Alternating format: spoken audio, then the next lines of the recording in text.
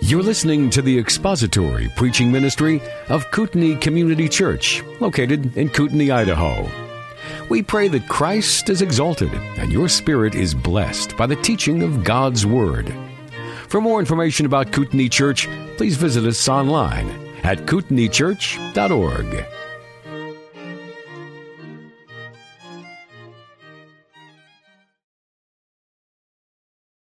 Turn your Bibles to the Gospel of John, chapter 7.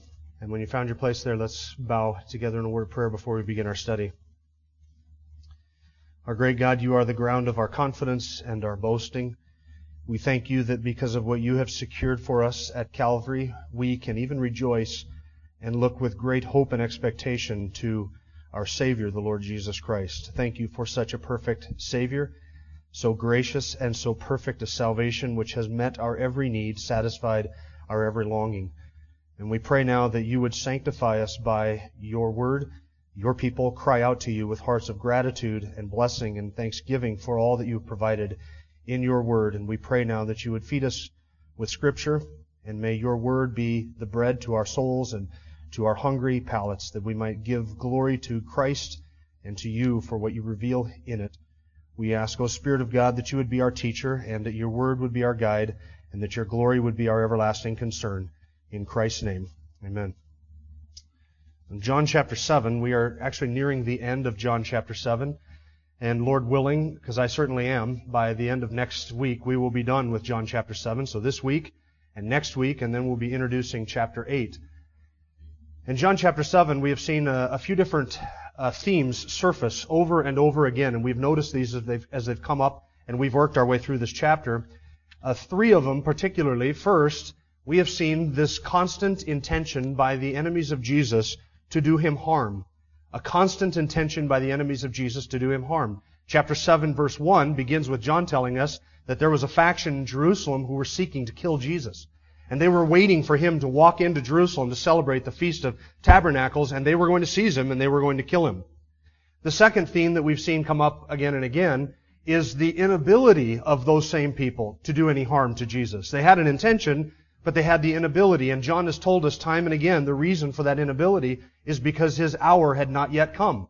By the sovereignty of God, by the providence of God, by the power of God, it was not yet time for his Son to fall into the hands of sinful men and to be crucified and to rise again. It would be another 6 months. So because the timetable of God was not fulfilled, as much as they intended to do him harm, they were unable, restrained by the grace of God and restrained by the power of God and his sovereignty from doing anything to Jesus which was out of keeping with God's timetable. And a third theme that we have seen come up again and again in John chapter 7 is the reactions of people to Jesus' teaching. I'm unaware of any other chapter in all of the Gospels where we get an insight into, as much insight into what people were saying and thinking about Jesus and his teaching as we have in John chapter 7. There are other chapters where we have dialogues between Jesus and people that he was teaching, the crowds, for instance, or the Pharisees, like chapter 8, for instance, and chapter 10.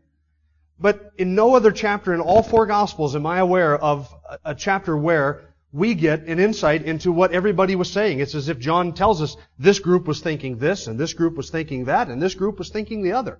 It's like a first century George Barna.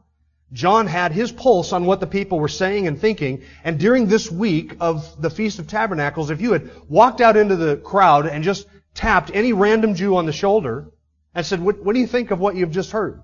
He's been teaching in the temple since the middle of the week. You've heard what he has to say. What do you think? He would give you one of the responses that you read of in John chapter 7. In fact, John chapter 7 is sprinkled with, this group said this, and this group said this, and this group argued with this group.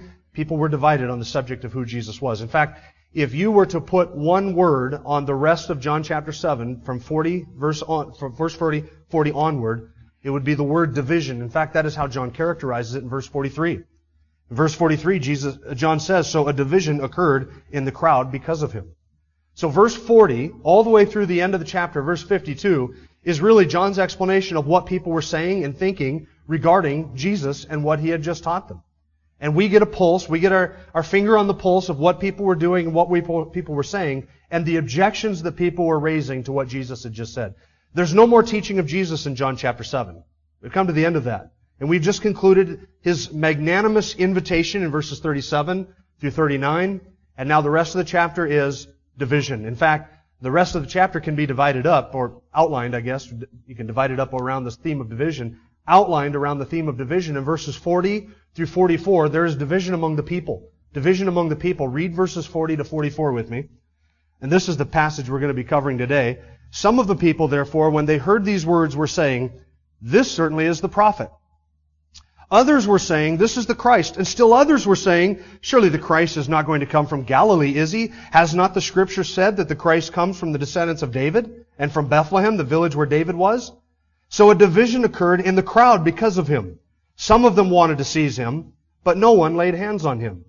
And then in verses 45 through 52, there is division among the leaders. You have in 40 through 44, division among the people. In verses 45 through the end of the chapter, division among the leaders. Look at verse 45. The officers then came to the chief priests and the Pharisees, and they said to them, "Why did you not bring him?" The officers answered, "Never has a man spoken the way this man speaks." The Pharisees then answered them, "You've not also been led astray, have you? No one of the rulers of the Pharisees has believed on him, has he? But this crowd, which does not know the law, is accursed." And Nicodemus, he who came to him before being one of them, said to them, "Our law does not judge a man unless it first hears from him and knows what he's doing, does it?" And they answered him, "You're not also from Galilee, are you? Search and see that no prophet arises out of Galilee."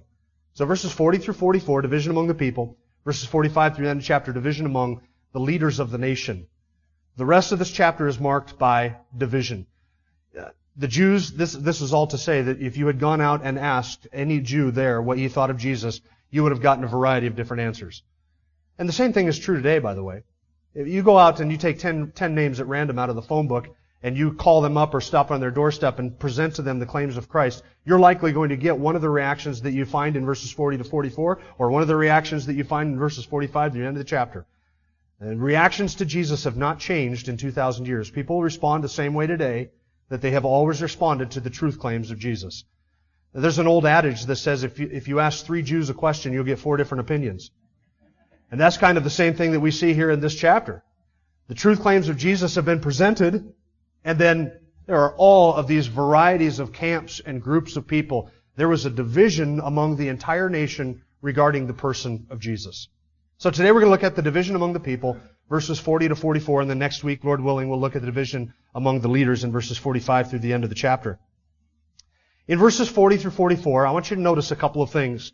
You will notice that John records that the reactions among the crowd, among the people, fell into 3 different categories or 3 different camps. There was, first of all, those in verse 40 who said, "He is the prophet." We'll get into what they meant by that in just a moment. He's the prophet. Still others, this is a different group, group 2, said he is the Christ. He certainly is the Christ. And then there was another group who said he is neither the prophet nor the Christ, and they appealed to Scripture to deny the legitimacy of Jesus' claims, and they say that he is neither the prophet nor the Christ. He is the prophet, he is the Christ, and a group that said he is neither.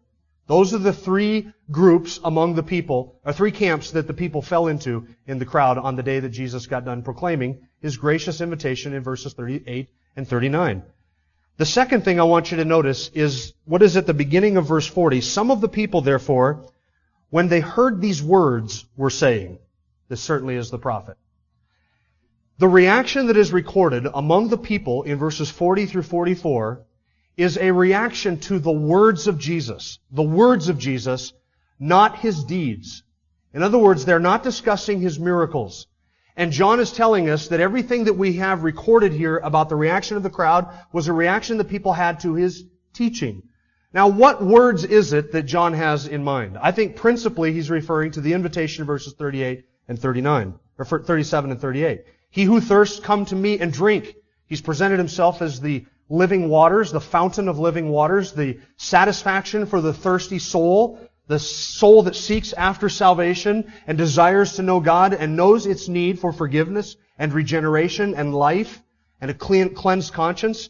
Jesus is addressing those people, and I think John is saying when they heard that invitation on the last and final day of the feast, and the people started talking after Jesus spoke, this is what they started to say. I think he's referring to the invitation. I do also believe that it's possible that John might have in mind not just the invitation of verse 38 and 37, but everything that Jesus had taught in the temple since verse 14. Verse 14, He went into the temple in the middle of the week and began to teach. Remember that? And He was confronted by the Pharisees, and He responded to them. And they had the discussion about the miracle that He had done 18 months earlier. And then He had talked with them about His origin and where He came from. And He said, you know where I'm from, or you think you know where I'm from, but I've come from the Father. And then He has given them this invitation. The last 3 days of teaching that He has been involved in the temple, unhindered, before the people. John is saying, when all of the teaching of Jesus was finished, and He culminated with this great invitation, this is the response of the people. They fell into these three camps, or these three categories. It's important to notice that this is the reaction of the people to Jesus' words and not His miracles. Do you know have you noticed when we went through John chapter 7 what is missing from John 7? Miracles. There's no miracle recorded in John chapter 7. As far as we know from the record of John, Jesus did no miracle in Jerusalem during the Feast of Tabernacles during this week that John 7 records. No miracles were done during that week. Why did Jesus not do any miracles during the Feast of Tabernacles? And John tells us the people are reacting to His teaching. It's the teaching that is the issue. Why no miracles? Could Jesus have done miracles? Yeah, He could have.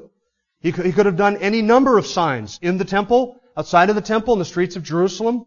He could have raised the dead. He could have healed the sick. He could have made the lame to walk. He could have done any other sign. But there's no sign recorded in John chapter 7. In fact, the only sign that is mentioned in John chapter 7 is the miracle He did back in chapter 5, 18 months prior. That's the only miracle where Jesus said, I made a man well on the Sabbath, and you seek to kill me. And that's when they said, seek to kill you. We don't seek to kill you. Who seeks to kill you? And they denied that they were seeking to kill Him. The issue in John 7, in the middle of that chapter, was the miracle that was done 18 months prior. No other miracles are recorded. No other miracles are mentioned. Why? Could Jesus have wowed the people? He could have wowed the people. But listen, is Jesus interested in a bunch of wowed followers? Is He really after people who seek Him and believe upon Him because of miracles, because of signs? Is Jesus after that? He had such a group back in chapter 6. Remember them? The sign of the bread and the fish, and the people followed Him when they saw the signs, and what did they want? More signs. Feed us again.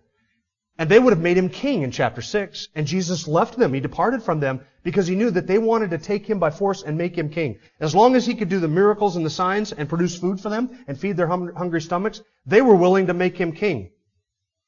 But really the issue in chapter 6 was, are you willing to accept what I teach and what I say about myself? I think that that's the issue in John chapter 7 as well. Are you willing to accept what I teach about myself? No signs.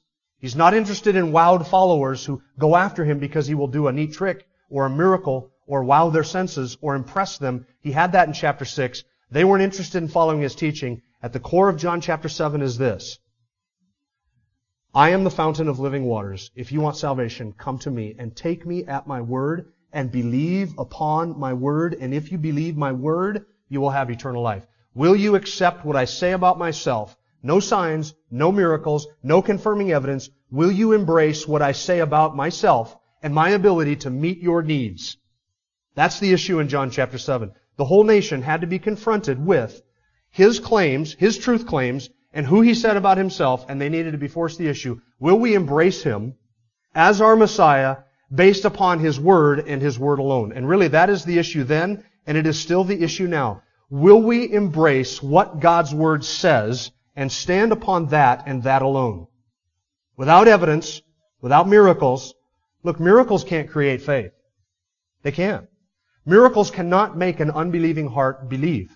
Miracles cannot make a darkness-loving heart love and embrace the light. Only God, by His sovereign grace and a move of His Spirit and His goodness through regeneration, can do that.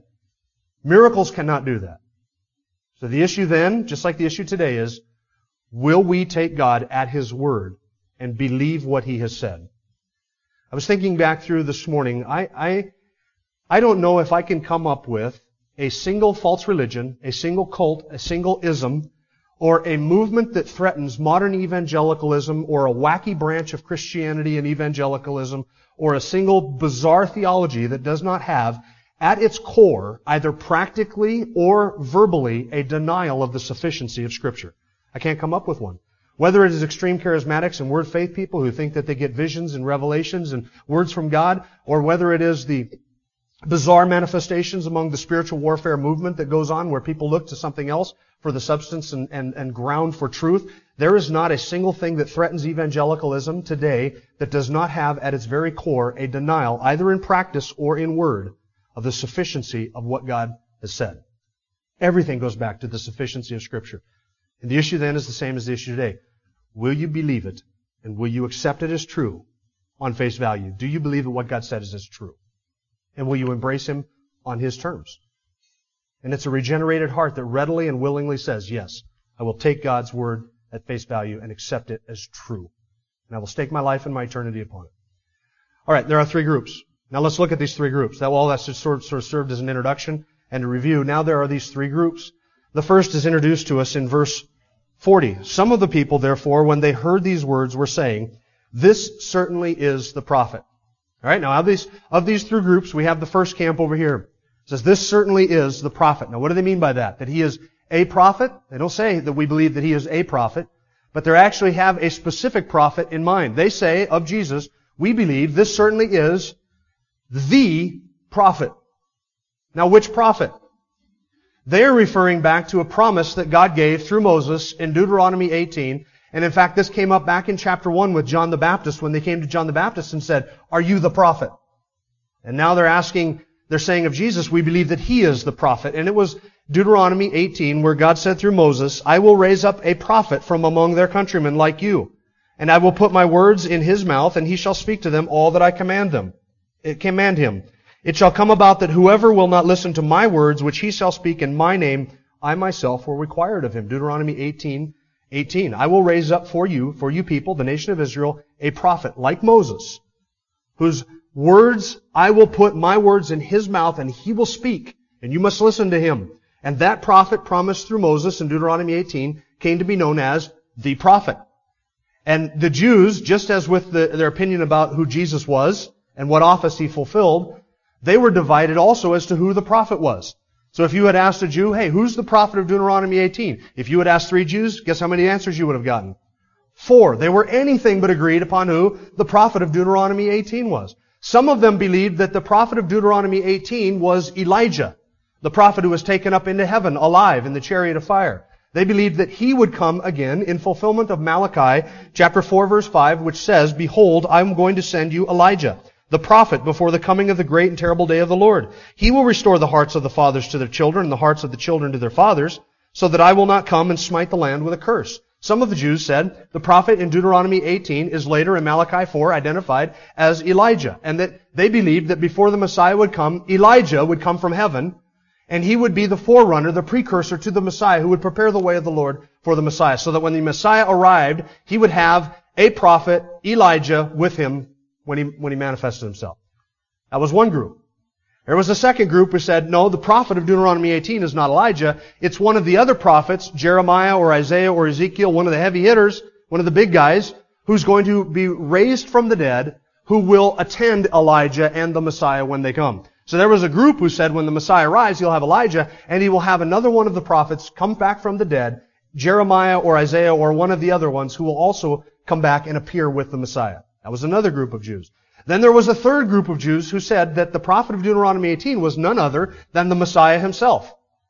And they equated the two and said what Moses has promised in Deuteronomy 18 was the Messiah, because he's going to be that prophet. He is the fulfillment. The Messiah, the son of David, the king of Israel. He is the one who will fulfill that prophecy.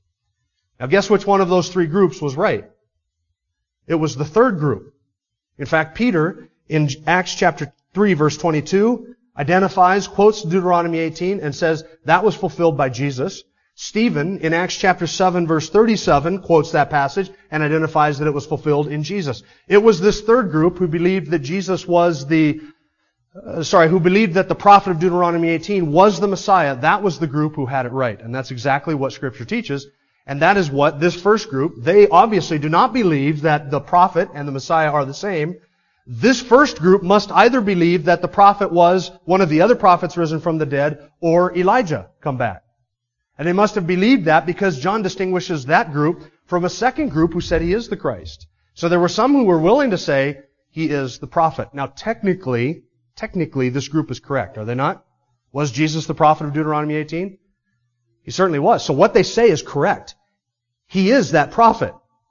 But what they say falls far short because they differentiated that prophet from the Messiah. See, they should have gone all the way down the spectrum and been willing to say, He is God the Son of God, the Son of David, the Messiah, the Christ, the Anointed One, the prophet.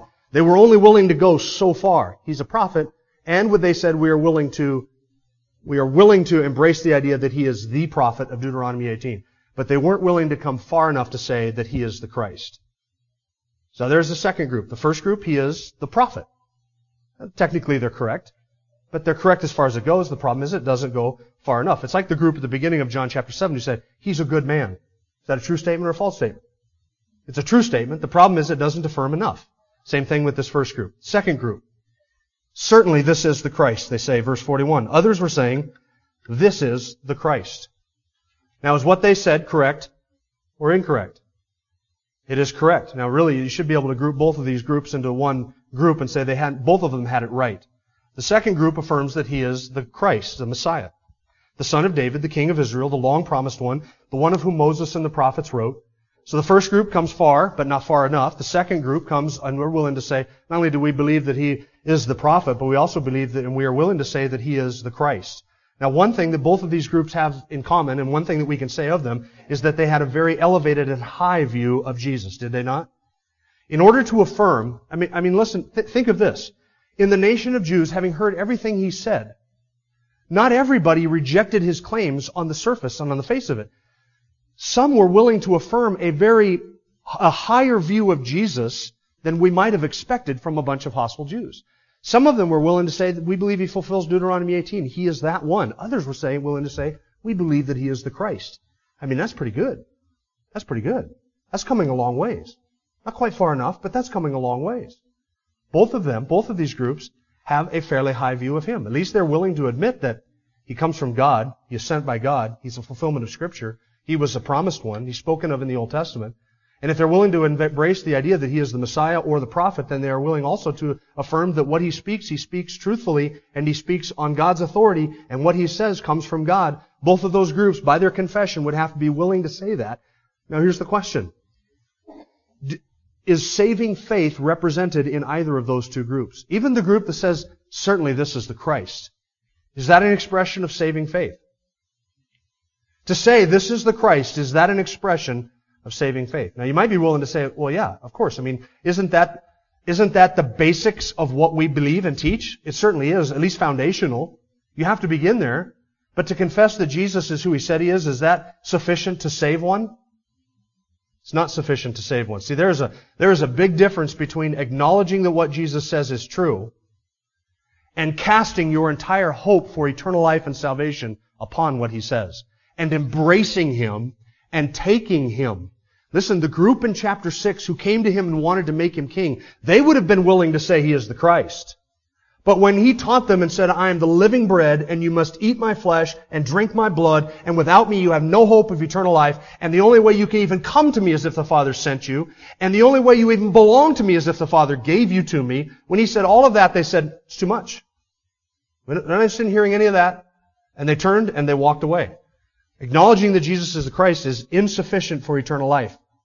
They needed to go even further than that and to say, we believe that He is the Son of God and that He is God manifested in the flesh. And Jesus will get into this in John chapter 8. Unless you believe that ego eimi, I am, you will die in your sins. It's not enough to confess He's the prophet. It's not enough to confess that He's the Christ. You must be willing to confess that He is God in human flesh, that He is who He says He is, and cast all of your hope for eternal life upon Him. And without that, you cannot and you will not be saved. Demons acknowledged that Jesus was the Christ. That is not sufficient, and that is not saving faith. As far as these Jews have come in their willingness to acknowledge who He is, they have not come far enough and been willing to acknowledge that He is who He said He was in its entirety, and to cast their entire hope for eternal life and salvation upon Him. Now there is a third group. There's the first group. He's the prophet. The second group, certainly He's the Christ. And now there is the third group who says He is neither. He's neither the prophet nor the Christ. And look at their objection. Their objection really is a denial of what they have been presented with. It is a denial, and it is a denial presented in the form of two questions. Both of these questions are an appeal to Old Testament Scripture, which makes their denial a very interesting one. It is a denial in the form of two questions. The first question is presented in the form that would require a negative answer. Verse 41, surely the Christ is not going to come from Galilee, is he? And that question is posed in such a way as to demand that everybody who listened to it would say, no, of course not. I mean, it's one of those hypothetical questions or rhetorical questions that you throw out where the answer seems to be patently obvious on the surface of it. Surely the Christ isn't going to come from Galilee. And the second question is posed in such a way, is stated in such a way as to demand a positive answer. Verse 42, has not the Scripture said that the Christ comes from the descendants of David and from Bethlehem, the village where David was? They're appealing to two very commonly held views about the Messiah. They are appealing to two facts that everybody, all Jews acknowledge. Now, I said earlier, you ask 3 Jews a question, you get 4 different opinions. That's true. But listen, when you ask 4 Jews, you could ask 100 Jews, what is the lineage of the Messiah? All of them would say Davidic, son of David. They all agreed on that. And the other thing that almost every, though not all, almost every Jew agreed with, and it was seen patently obvious on the surface, was that the Messiah would come from Bethlehem, not Galilee. Where was Jesus from? He was from Galilee. He was from Nazareth. He was known as Jesus of Nazareth, son of Joseph. Nazareth was in Galilee. And what these people raise as an objection, and they appeal to Scripture, what they raise as an objection against Jesus has to do with His origins. If Jesus were the Messiah, so the reasoning would go, He would not be called Jesus of Nazareth. He would be called Jesus of Bethlehem. That's what they're thinking. Now technically, Malachi chapter 5 verse 2, out of you Bethlehem Ephrathah shall become a ruler for me, too little to become named among the clans of Judah, shall come forth from me to me a ruler whose days have been from long ago or from eternity. He will be an eternal ruler. That was the promise of Malachi 5 verse 2.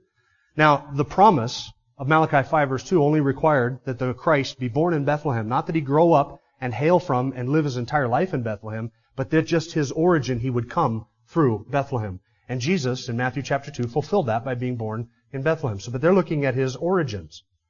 Of all of the regions of the nation, none was more despised than the northern region of Galilee. And of all of the cities in that most despised of regions, no city was more despised than Nazareth. It was the lowliest of the lowest, backwoods, backwater, backwards town in all of the northern region.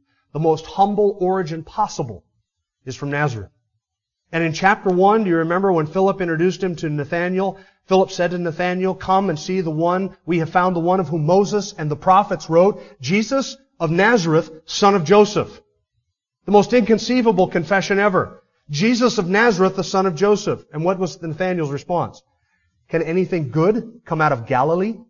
That's how everybody felt. Even the leaders, you see it in verse 52. Check and see that no prophet ever has arisen out of Galilee. To acknowledge that Jesus came from Galilee is to say, He can't be the prophet. No prophet comes from Galilee. He certainly cannot be the Christ because He doesn't hail from Bethlehem. And the second objection that they offer has to do with His lineage. He doesn't come from the line of David.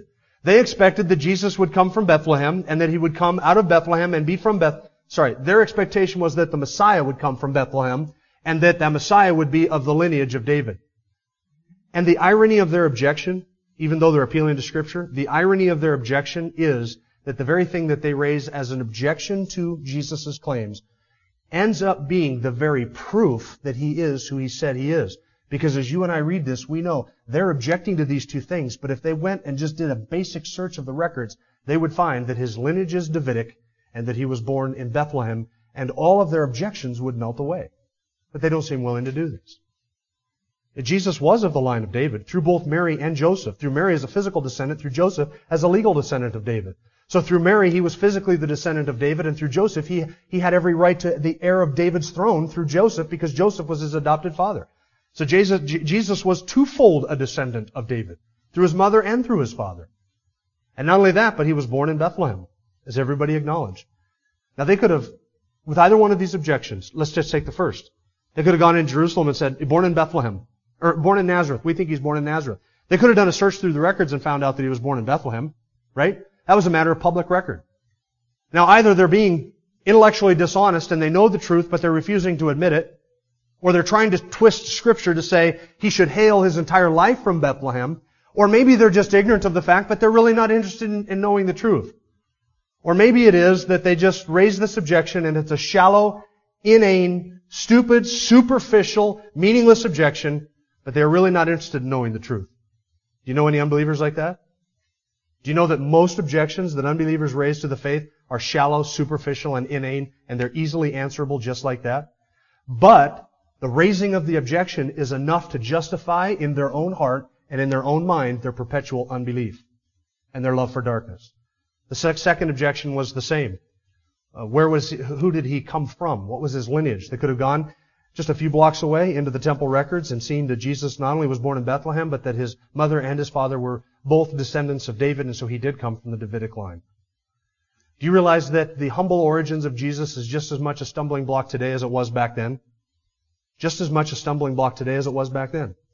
People look at us and they say, you're telling me that a man born from a most despised group of people and the most despised planet on the face of the earth in 12 time zones away in the city of Jerusalem 2,000 years ago from Nazareth, his dad was a poor Jewish carpenter, that this man who died outside of that city on a Roman cross while all of his earthly possessions were gambled away at the foot of that cross, that man whose birth was shrouded in scandal, who lived only 30 years, ruled no kingdoms, wrote no books, seemed to have accomplished little to nothing during his earthly life, that man is worthy of my worship. And furthermore, you're suggesting to me that my eternal destiny hinges on what I think and what I do with that man? You and I have to admit, there is nothing alluring or appealing about that message, is there? Nothing at all. But that is the point. To God's elect, to those who are being saved, that message is not foolishness. That message is the power of God and the glory of God's name and the glory of truth. You and I look at that message, and what the world regards as foolish and inane is to us the most precious gem of all known truth. Because God has opened our eyes to love that truth. But, to some people, the humble origins of Jesus are just as much a stumbling block as they have ever been. Look at verse 43. John states what is now obvious for us. So a division occurred in the crowd because of him. A division, the word is actually schisma in the Greek, from which we get our word schism. The English word schism usually carries with it the idea of a heated debate or a heated division. It's not that in the Greek, it just means faction. John's just saying, these are the camps. People came into this camp, people came into that camp. There was a division in the crowd, and you've walked out there and talked to 3 Jews, you would have likely found 3 or 4 of them in each of these camps all the way up, because people were divided. And it was probably, I would suspect, the reality of that division which prompts the action in verse 44. When they say some of them wanted to seize him, but no one laid hands on him. The reason is the same as it's been through the whole chapter. It's not the timing of God. But I don't think that this is a fourth group. I think this is some among the third group. This is not a fourth group who wanted to lay hands on him. There were some who said he's the prophet, some who said he's the Christ. There were some who said he is neither the prophet nor the Christ. And amongst this third group, there is a faction, a small number of them, that wished they could seize Jesus. And I think the desire to seize him is instigated by the reality of the division. They are looking at Jesus and saying, he is not good for the nation. The same conclusion they come to in chapter 11. He is not good for the nation. People are lining up on all sides of this. Schism is not good. Factions are not good. We need to agree. So let's do away with this divisive individual, and they attempt to seize him. But, lo and behold, as we have seen all the way through chapter 7, there is nothing to fear because the timing of God is not yet. And so they come to the conclusion that they cannot seize him, and they cease that attempt. Among the people, 3 factions. They were all divided regarding Jesus. Today, Jesus Christ remains the most divisive figure in all of human history. You realize that? There is nothing that will dissolve a political alliance faster than bringing up the truth claims of Jesus Christ. You can get conservative pacts together, and you can get the moral majority to join with the Tea Party and the right-wingers and the extreme right-wingers and the moderates and the philosophical conservatives and the economic conservatives and the Mormons and the Catholics and the rabbis and anybody else who even tilts on the far end of the right spectrum. You can get them all together in a room, and you can have them all agree together. We will pass moral legislation. We will legislate our morality. We will change our culture. We will make it more moral. We will get a Mormon elected to the White House. You can have them all agree on that.